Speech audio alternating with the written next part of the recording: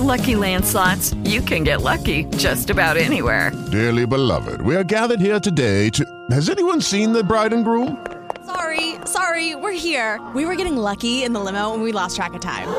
No, Lucky Land Casino, with cash prizes that add up quicker than a guest registry. In that case, I pronounce you lucky. Play for free at LuckyLandSlots.com. Daily bonuses are waiting. No purchase necessary. Void where prohibited by law. 18+. Terms and conditions apply. See website for details.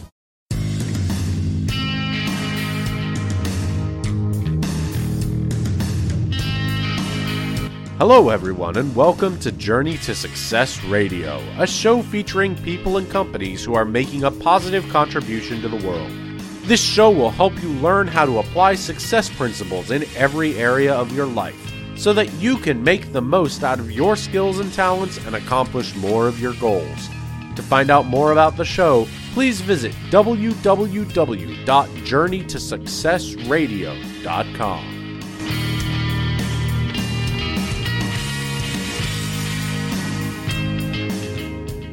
Hello, everyone, and welcome to Journey to Success Radio. My name is Tom Too Tall Cunningham. I'm a Napoleon Hill Foundation certified instructor and resiliency expert, and my purpose in life is to encourage people to live positively with and through the many and varied challenges of life. This is an exciting show for me because I have my amazing friend Brad Zollis co-hosting. Introduce yourself, please, Brad, and introduce our guest and your friend. Thank you, Tom. It's always an honor to team up with you, my friend. My name is Brad Zollis, and if you don't know who I am, I'm the international best-selling author of Liquid Leadership, which delves deeply into new management styles for the 21st century. I've also done TEDx talks, and I've worked with Tony Robbins recently, and my subject that I usually focus on is the generational issues in today's world. And that leads us to today's guest. This young man is something else, and I got to tell you, Tom, you may not know this, but Tom used to complain about millennials till he met me, right, Tom? I thought I was a crotchety old man. Well, you still are a crotchety old man, but I wanted to point out he learned a little bit about millennials just because of me. And every once in a while, you run into a superstar, and you kind of scratch your head and you go, man, this person has what it takes. And I met Lee probably, I think it was 2-3 years ago, through Wendy Schweifler. She was doing an interview, and I got on the call, and we started talking together, and I got to meet Lee. So let me introduce Lee real quick. Lee Constantine started in content marketing, got into journalism for a bit, owned a magazine, did lead generation for a consulting firm, and now writes for funded startups and helps unique authors get their books published. He is head of author success at Publishizer, a Kickstarter meets Tinder for publishing company, and I'm also involved with Publishizer. They're helping me do Liquid Leadership 2.0, and let's welcome to the show somebody that's amazing to me, Lee Constantine.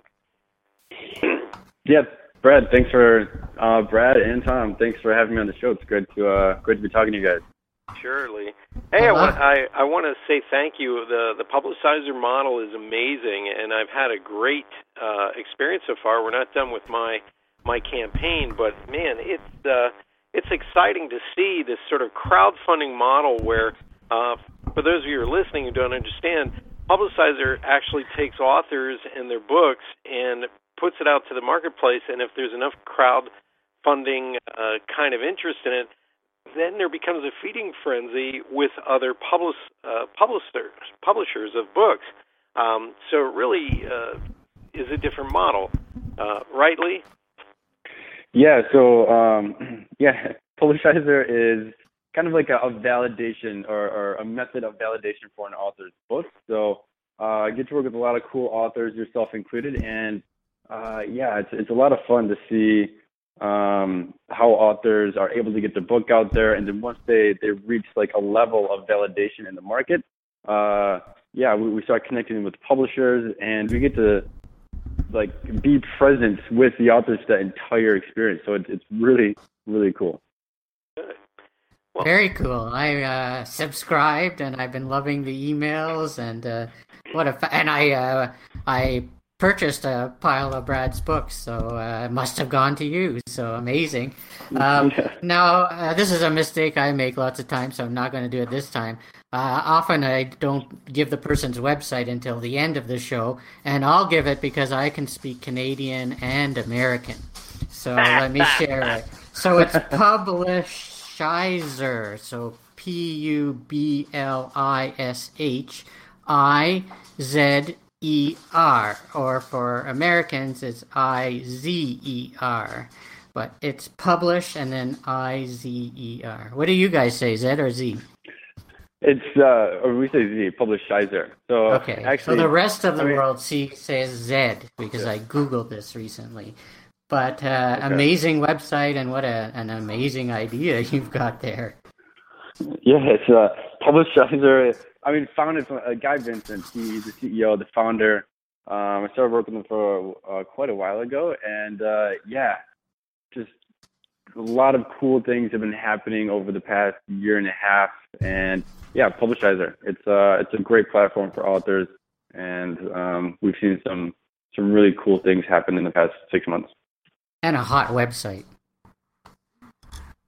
Yeah, it's brand new. So basically, the websites have gone through like a lot of revamps in the past 6 months. It used to be like really like driven on this proposal for book authors to put up their proposal, and then we'll query that directly to publishers right on the platform. But it's kind of like an old school UI, so we updated it to just a really forward-looking like bootstrap a UI that really makes authors' books look awesome. We've taken away a lot of stuff and streamlined the entire process. So a lot of good feedback so far. But thank you. Yeah, I love it. So because I'm a Napoleon Hill Foundation certified instructor, I gotta ask: have you read Think and Grow Rich?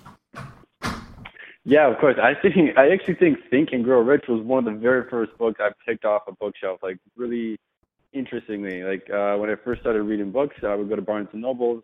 Obviously, for some reason, this book was like front and center in the business section, and that was one of my first books I think ever. I don't want to say first ever, but I've definitely read the book a long, long time ago. Probably worth reading again. Definitely, and the Napoleon Hill Foundation, one of their concerns for the future is that young people may not read it because it has examples from the early 1900s and people that they don't necessarily associate with. So exciting to hear that a millennial read the book and loved it. Yeah, it was interesting. I mean, I think some books like Napoleon Hill's there's timeless concepts in them that just they don't change over time. But I think the experiences that generations have to, I guess, apply those principles to their time or their lives, I think that requires like updates over time, or that requires people to expand on his idea in new books or in new ways, or new ways of getting in, let's say, millennials' hands. Yeah. Right. Brad, I'll let you ask a question because otherwise I'm going to hog this interview. Well, I wanted to agree with Lee on this because when you first start reading Napoleon Hill's work, you go, oh, okay, I get this. And it is written in a style that harkens back to the 1930s. But it's a starting point. And a lot of things have been reinvented since then that add on to this. And I'm a big fan of this. This is almost like, you go back and if you look at, let's say, automobile engine theory, and you read the works of Henry Ford, but then you move forward in time and you look at, Elon Musk at Tesla. And so you need the body of the work, I think, to understand for yourself individually what success is. And, for you, what I've always found with Lee is, you may not know this, Tom, but Lee and I do conference calls on Skype and, video calls, and we're all that. And Lee is always in a different place on planet Earth. And so, do you want to talk a little bit about that? Because we're living in a day and age where you can be a digital nomad, and the economy happens wherever you go to. Am I right, Lee?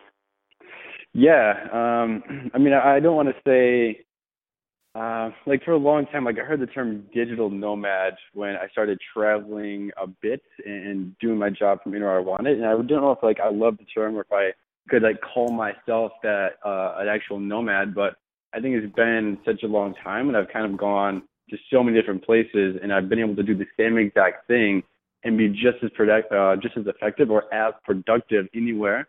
So like I think I rightly own like that term now, digital nomad. But yeah, the idea of like traveling around, or not necessarily traveling, even just working on your own terms. It's like bringing a healthier work-life balance into your life, where you don't live to work. You actually work to live. And I think that's kind of the new idea that maybe more millennials have, but just more people in general are accepting this kind of lifestyle, and it's going to be hard to go back. I don't think I will ever go back to, let's say, maybe not corporate, but I mean, if I don't have the freedom I have now, it's hard to give something like that up once you've experienced it for a long time. Right. And now you're talking to an old person here, and I work entirely from home now.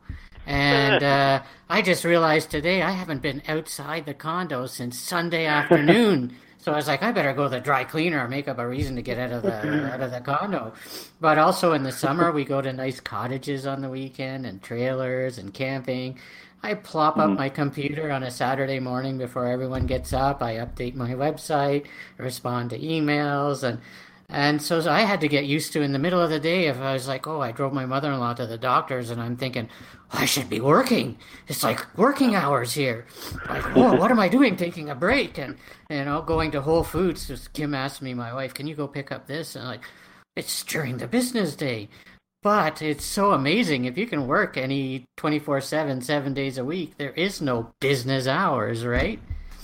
Yeah, exactly. I mean, I think it depends on, what kind of lifestyle you have or what that freedom means to you. I mean, I have probably like, I like to say like the healthier work-life balance, like more so than I ever had before. Like, but I guess that's what I want. And if I'm working less and being more productive, that's really good. So therefore, like if I travel to Bali or if I travel to Bangkok or Peru and I work from there, I can explore the culture. I mean, that's the freedom I want. But at the same time, if your goal is also to grow your company by X amount every month, or if it's to, I think the point is like your goals come into play quite a bit, and you have to decide if they're big enough to maintain this lifestyle or to go to where you want to go in the next 2 to 5 years, let's say.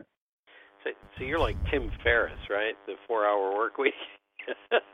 Yeah, exactly. Tim Ferriss. I mean, he started this whole. He kind of, maybe he didn't start the idea, but he was the first one to pioneer that like on a mass level, and I think everyone's read that at this point. And there's been hundreds of variations, like book-wise and podcasts and blogs that just speak about the same thing. And yeah, I mean, once you get into this freedom economy, I think they're calling it, I mean, and you experience like some success or you're able to do it, yeah, like I said, it's very hard to go back from that. Well, Daniel Pink called it the free agent nation. And I think the tone of this entire podcast really with you, Lee, is this is about being disruptive in the traditional markets and still make a living doing what you love to do. A lot of baby boomers, myself included, that every time Tom says he's an old man, I cringe because I think Tom and I are the exact same age. But the thing is we were always taught you must go to an office and sit there, and from 9 to 5 you must work and get work done. And then at 5:30 or 6 o'clock, you go home, and there was a point in our lives where when you left work, you didn't work. You went home, and you sat and watched TV, or now with your wife, your parents, your friends, or whatever. But somehow when the computer came into the household and laptops got invented, this solid line between work and not work now became very fuzzy and blurry. And I think your generation really is the first generation to try and figure out what that time management model looks like for you. And maybe you can tell a few people who are listening, Lee, especially boomers who may not be able to let go, who still are in that 9 to 5, I got to fill this bucket called time, there's 8 hours of time to fill in this bucket, and maybe give a word of advice on how this new work style, how they can actually do it, maybe. Yeah, so, I mean, there's been like a lot of studies going around that they get passed around that so much where, mainly Google is like one of the first people to like be outspoken about this, where actually, if you can take away work time from employees and give them time to work on their own projects, and say you're not allowed to work for Google on Fridays. You have to come into the Google campus, but you can't work on anything Google related.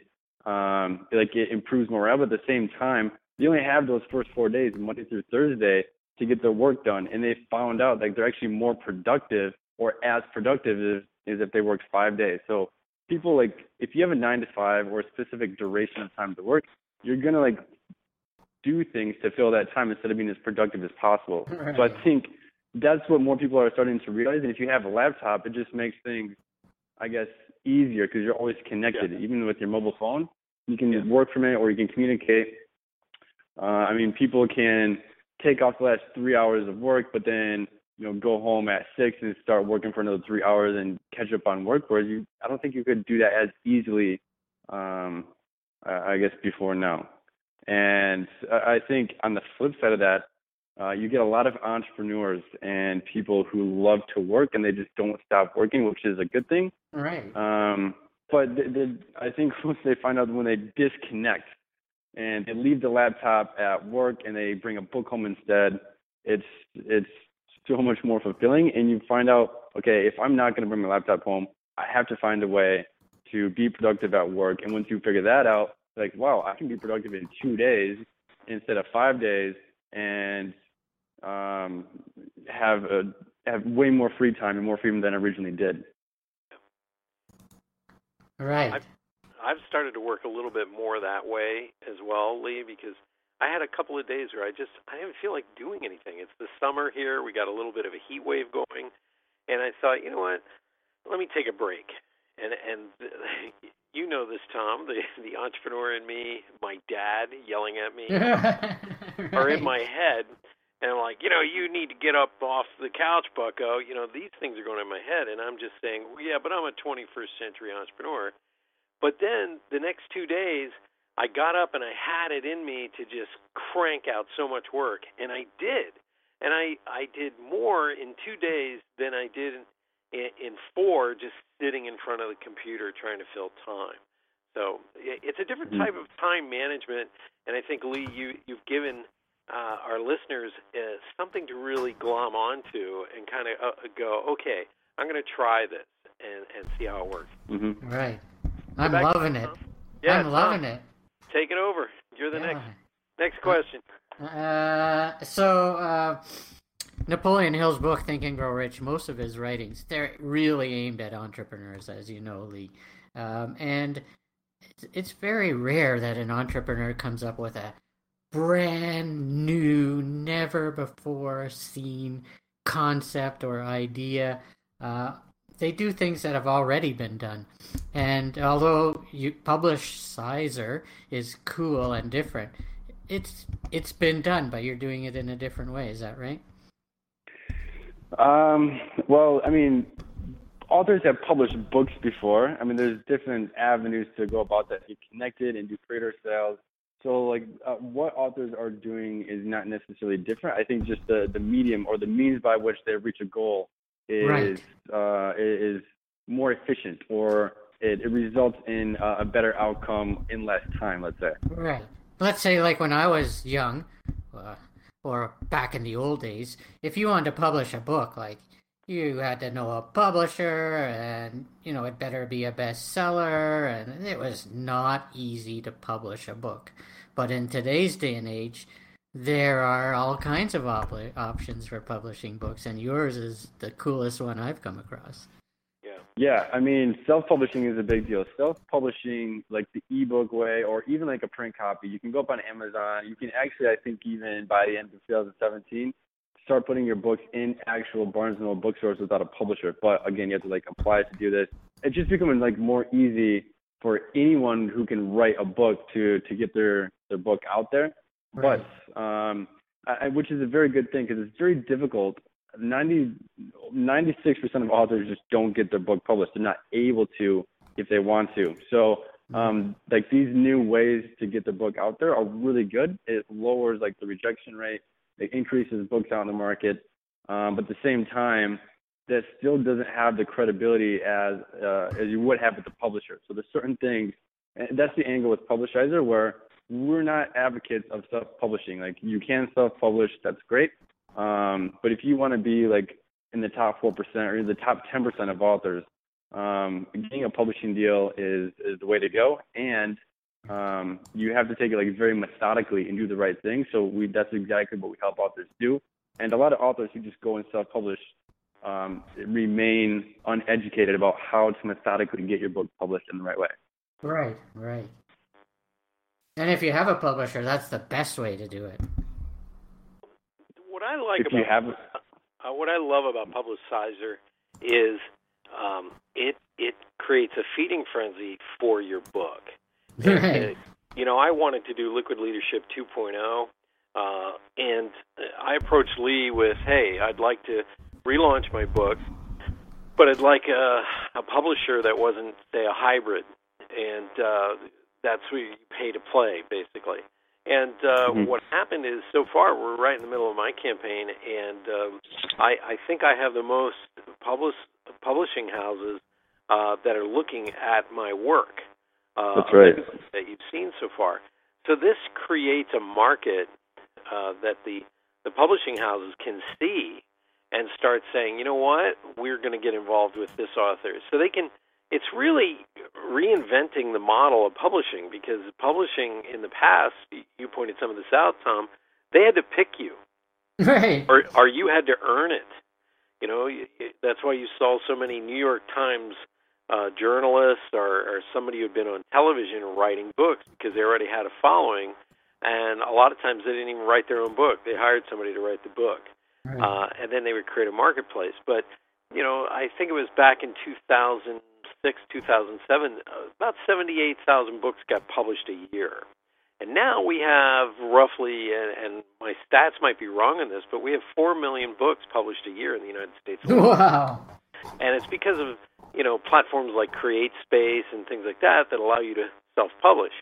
And, a lot of people just want to write a book. They don't care about getting in the bookstores. But for you and me and other entrepreneurs who, let's say, they want to have a speaking career, or they want to be business people who want to be taken seriously, getting your book on the shelves of Barnes & Noble is incredibly important for credibility. And when we were in the green room earlier, Lee, you were discussing a little bit about this, but you feel all entrepreneurs should at least write a book. Am I correct?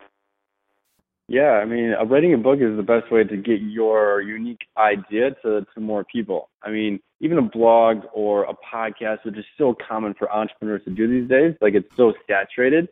And even now, the ebook world, or even the self-publishing world, where anyone can just publish the book on Amazon and get sales, it's very common and popular for CEOs and entrepreneurs or anyone to get that message out there. But at the same time, in order to really stand out and stand above, like you said, if you want to get speaking gigs, you want to increase your speaking rate, or get more credibility in the marketplace, or you need a publisher to help you do that. Or if you want to drive more money back to your business, or you want to increase the status of everything you're doing, a publisher is going to help you do that. Whereas something that's available for anyone to do and get their book out there is just not going to have that prestige that a publisher can bring you. Right. I agree. And like you said, in the past it was, there's a hierarchy. There was publishers, and there was lit agents with editors, and then there was authors that's always trying to throw the proposals at them and get them rejected left and right. And it was always the publisher or the lit agent choosing the author. And the buying power was absolutely ridiculous for the publisher and very bad for the author. So the author always got the wrong end of the stick. Very low percentage of book sales through just distribution. So we're starting to flip that on its head, where authors are able to choose from a list of, let's say, 10 publishers who have already expressed interest in them. So the buying power is definitely going back into the author's hands when you validate your idea with a great-looking book and some pre-order sales. And let me throw this in. Some of you that might be listening, you might think, a person who sells 1 million copies of a book, they must be sitting pretty. Well, you may not realize, but the publishing house may only give the author $1 per book, depending on the book, whereas they keep the rest. And if you have a $21 or $29 book, and you get $1 per book, that's kind of not a great thing. And we're in a day and age where productivity and being able to produce one of these things and have it printed and all this allows you to keep more of the royalties and the price per book sold. But these platforms are exciting, and I'm excited that Lee is involved in this, because you've had an interesting road as an entrepreneur as well to lead you to this. Am I right, Lee? Yeah, definitely. I mean, doing a lot of writing and editing along the West Coast, and it's like for startups and again the consulting firms, and being around influencers and founders at all times. I mean, it just led into an industry that loves these people. Publishing loves influencers. They love CEOs and people with like a large platform that can make waves. So I think it was just an interesting way to join this industry from where I've been before. All right. Now, Lee, my favorite Napoleon Hill principle of the 17, maybe not my favorite, but one that applies to me the most, is learning from adversity and defeat. And I want to hear some of those adversity stories. First of all, I'm thinking your parents. You look pretty young. I don't know how old your parents are, but they certainly would have preferred a job and a career, I imagine. Yeah. So there was some adversity there. And I'm sure when you first got started, even though it's a brilliant idea now, I bet at first there were some people like, are you ever going to make money at that? Or how's that going to work? I mean, that's still a conversation that I have with my parents. I mean, I'm visiting Grand Rapids right now, which is my parents live here. I'm in between. I flew in from Kyiv, and then I'm going to fly out to Peru in a month. So I'm here for a little bit visiting, and yeah, we would catch up on everything that I've been doing. And it's the same question over and over. Like, wow, this sounds like it's very fulfilling. You're very happy. Like there's a lot of potential here, and but when is that big payday going to come? And I'm like, I don't. Sometimes you don't know how to answer it. You just have to. Let them know that everything's going to be okay. Right. And they're not asking necessarily believing. They're asking, thinking about, would you like a few extra bucks, Lee? And so it must be challenging, and I imagine you have friends who are taking the corporate gig and working for the man and making a few dollars, and sometimes it's hard to resist the lure. Yeah, of course. I mean, even when I moved out to Silicon Valley after college, I was out there for a little bit doing the same thing. I mean, funded startups don't pay.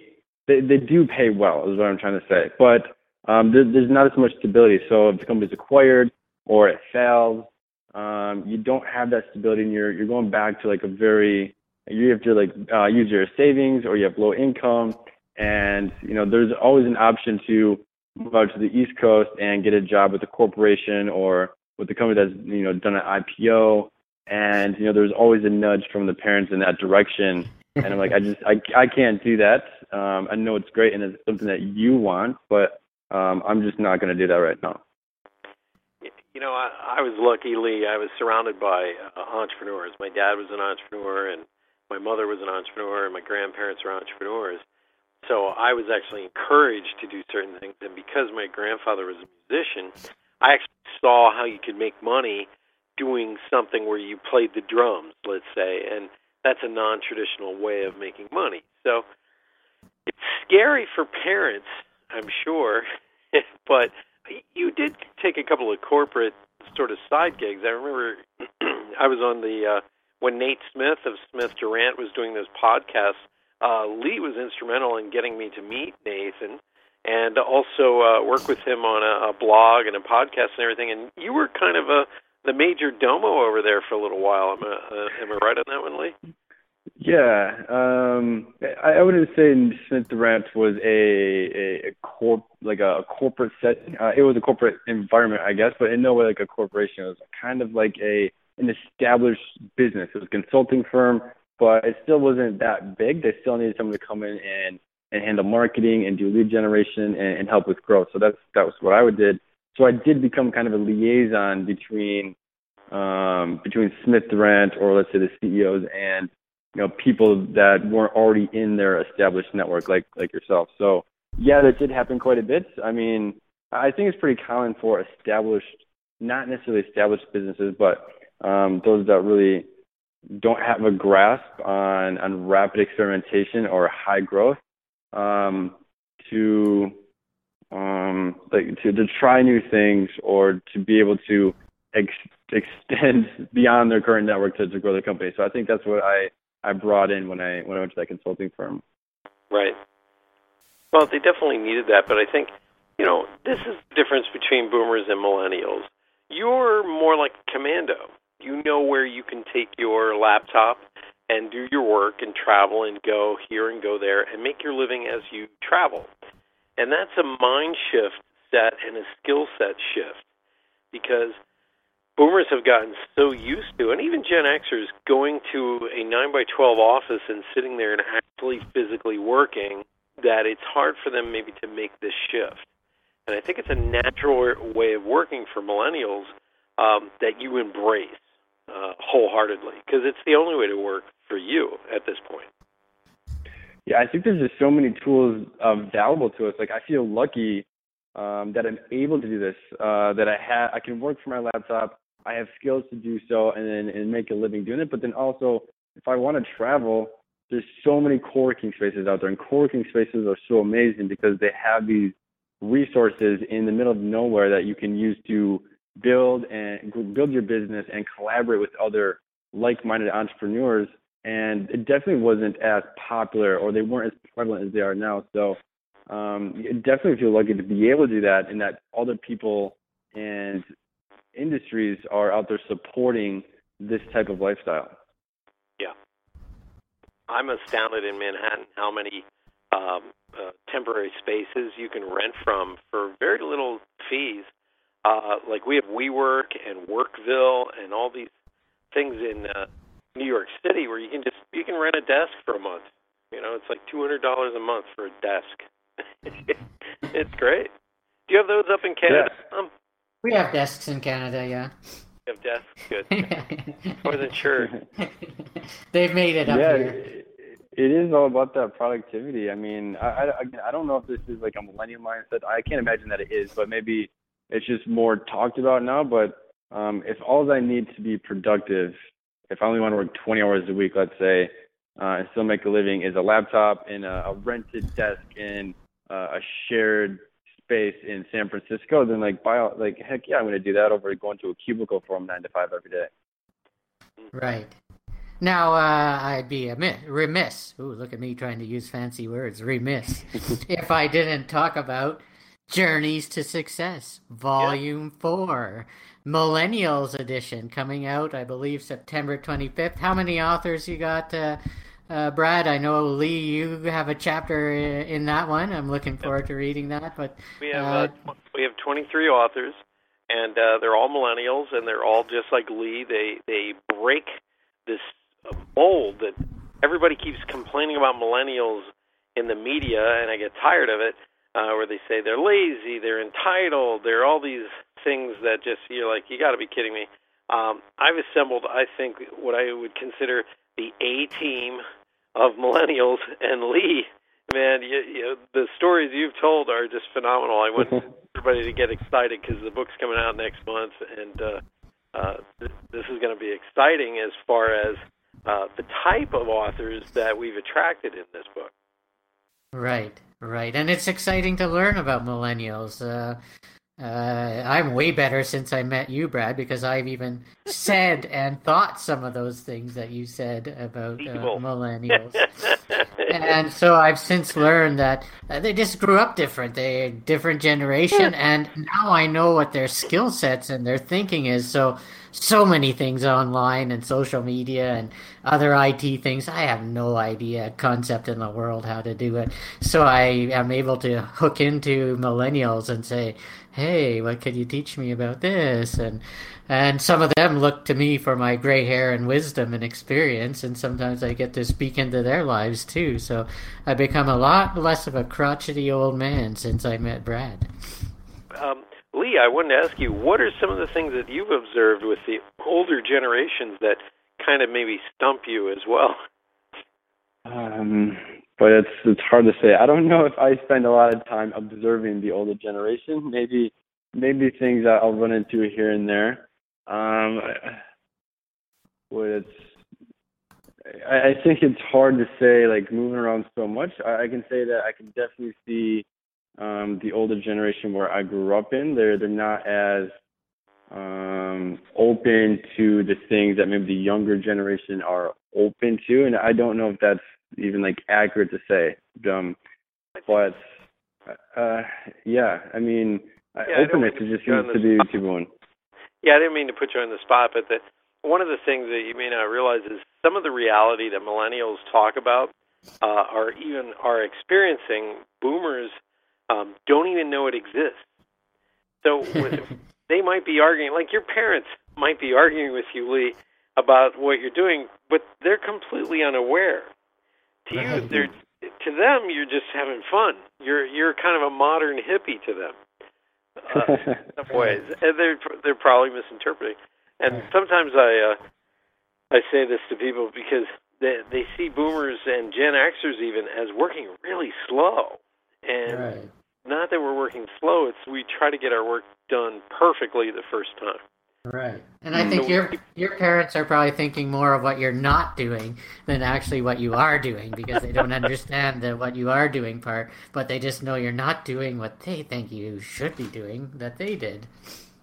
Yeah, that makes a lot of sense. I mean, when I came home and I started visiting, we have these conversations, and they're conversations that I guess you don't want to have, or you have to have them. And then, okay, these are done, and now we can go back to being normal again. But it just seems to happen over and over again. Like I said, with way back from after college when I didn't, take a corporate job and kept going to startup life, or, when I decided to keep traveling around the world instead of, again, being stable and starting something with, I think what I'm doing is stable, and I love that it has potential to do like great things. But I guess you're right. I mean, they don't see everything I see, and sometimes it's hard to communicate that and bring them on board. Right, and like I'm even advanced for some of the people of my age. Like I was at a Bible study once, and someone asked me, "So where is your radio station tower?" I'm like, well, it's on my computer in my home office, and so. When you say you have a radio show, people think you're coming out of their squawk box on their in their car. That's funny. Right. That is Where's your radio tower? Oh, it's in my car. Let me go get it. By the way, Lee, how should people get in touch with you? I know we talked about it at the beginning, but how should they get in touch with you? Yeah, the best way to get in touch with me would be email. I'm at lee@publishizer.com. Like I'm always on Publishizer, always talking to new people, not just authors, but anyone who has like a unique idea or story, wants to talk about like the life of a digital nomad or want advice about this freedom economy that I've been hearing so much about. Yeah, definitely. And how do you spell Publishizer? It's Publish, Publish, Izer, IZER.com. That's right. Lee, Lee @Publishizer, like you spelled it, .com. In Canada, that's PUBLISHIZER.com. Yes. Same letter on the computer. Magical place, that's Canada. It's so magical up there. Hey, go there, eh? I mean, I can't imagine America is the only place that we pronounce Z as Z You and not Google Z. it. Most of the world pronounces Zed. I just was at my sister's house in New Hampshire, so we happened to Google this, and you guys are the oddballs out on the Z. There are no other countries. Blah blah blah. I'm not right. You heretic, you. Wow, this has been really cool, Lee. Like I'm living kind of the nomad lifestyle, and I'm really enjoying it. But it has taken me quite a number of months to get used to that. Hey, it's okay to read a book at 2 p.m, or watch a pre-recorded show, or do something like that. Like my boss isn't going to get on my case, and I will be working tonight, or some other time during the day. I break my day up into 2 shifts. I actually take a cat nap around 5:30, 6 o'clock, and then I get up, have dinner, and then I might work till 1 o'clock in the morning. That's how I break my day up. I mean, I don't start at a normal time. And I've been freelance most of my life, so this adjustment was a little bit easier for me than most people. But, you have to learn in this day and age to be your own hunter and your own gatherer. And not too many people are built to do that, but they're going to be forced to make that change. And that's coming soon. Right. Yeah, I agree. I mean, I think what I do is I split my day up somewhat similar to you do, Brad, I guess. I mean, I don't know about the cat nap in the midday, but I do take a break. Like, I start slowing down, like 3, 4. I'm like, I'm not productive. So there's no, like, why try to work here? I'll wake up you're super young. Early. You'll get that nap in. Right. At some point you look forward to the napping part. Well, hopefully later rather than sooner. I can fill that time. I can fill that time gap with a nap. And be just as productive. But yeah, same exact thing for me. What else do you want to share while we're on the podcast tonight? Because I find your story fascinating. I find you an adventurer, an entrepreneur, somebody who's always moving and dodging. You're a great business person. You're wise. You're sharp. You're a nomad. What else do you want to talk about tonight? Well, first of all, thank you. That's great to hear from you specifically. As far as what I want to share, I guess, I don't know. It's hard to say. We talked about Publishizer. Like, I truly love Publishizer and what we're doing. And the people that we work with, the authors, I think that's great. Here's one you can answer. You seem to be a book reader. So what are some of the coolest, most relevant, interesting books that you recommend? All right.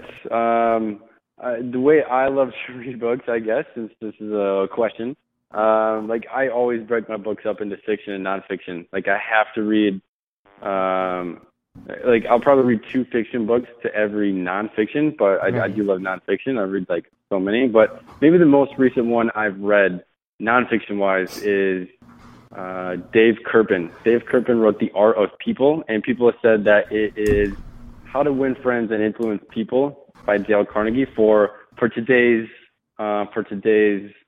society, or for these times. So he pretty much like repurposed, like, and what I was saying earlier, like I did read How to Win Friends and Influence People like a long time ago, and then I read Dave's book, and I'm like, yeah, I got the same exact takeaway from this thing, but I think he took the same principles that Dale Carnegie had in that book, and he repurposed them for like today's people or today's generation, and it completely connected with me. It was relevant, and I can see why people like made that connection. So that's definitely a good read. Dave Kirpin is like a 3-time best-selling author, and this is his new book. So definitely a good book to check out. Okay, I'm looking at it on Amazon, so that's a good one. How about another one? One more.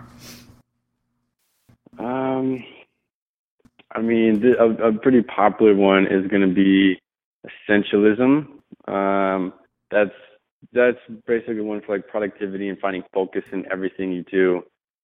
I mean, I kind of live by one specific book. It's called Traction. Traction is a pretty, I forget the author's name, but I put it in my bag next to my laptop pretty much every day, and I'll read stuff out of it. And I'll use tips and tricks to make sure that not only like what I'm doing with like the company I'm working with, or like my life, like it's basically how to gain traction in like via rapid experimentation and trying new things out, and things that don't work before try something different and see how that path works. It's like about trajectories to reaching your goal. Is that Traction Get a Grip on Your Business by Gino Wickman? I don't think so. Let me see if I can. Okay. Let me see if I can find a name for that one. Yeah, that sounds like a great book. How any startup can achieve explosive customer growth. Yeah, that's it. By Gabriel. Gabriel. Yeah, that's a good one. I mean, I read that one so much. I always come back to it. That's a good one. So those are two nonfiction books. Maybe a fiction book. I'm always going to go back to like my favorite book, which is going to be a Stephen King. And I don't like how Stephen King repurposes like every single book out there. He writes so many, but like he has some good ones. Joyland by Stephen King is probably my favorite book ever. It's kind of like this coming of age story, and it's really great. I'm that way with science fiction. I like biographies, but I love science fiction. And I've read Frank Herbert, Heinlein, just love it. And I watch a lot of science fiction too. I drive my wife up a wall.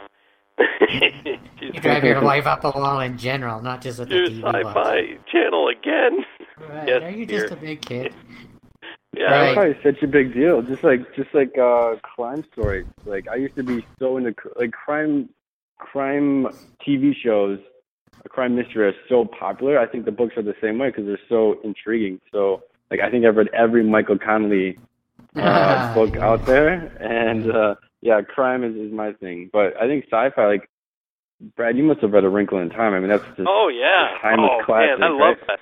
I read that as a kid, and I couldn't believe it. I especially the ending. The ending is killer.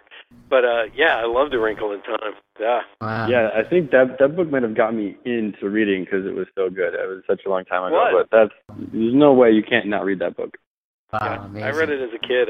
I was like blown away.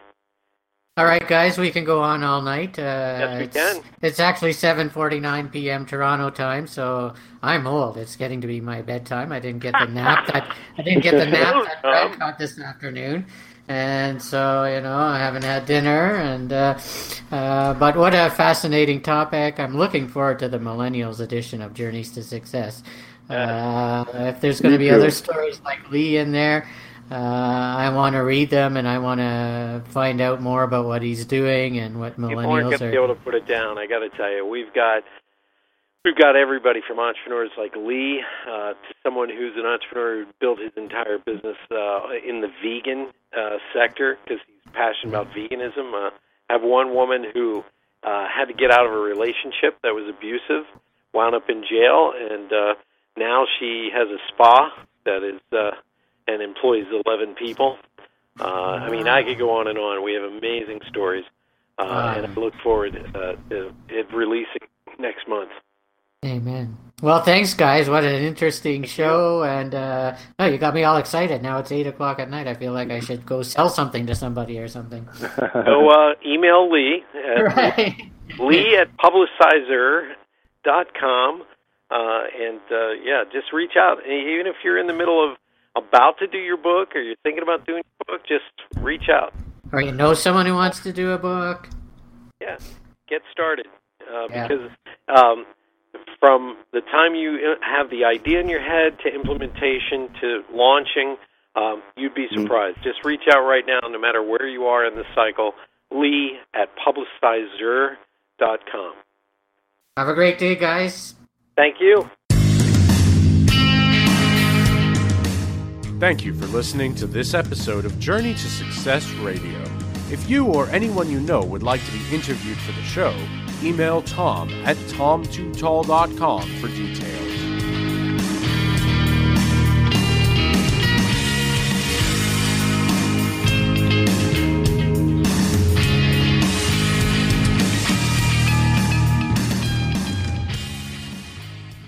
Hello, it is Ryan, and I was on a flight the other day playing one of my favorite social spin slot games on ChumbaCasino.com. I looked over at the person sitting next to me, and you know what they were doing?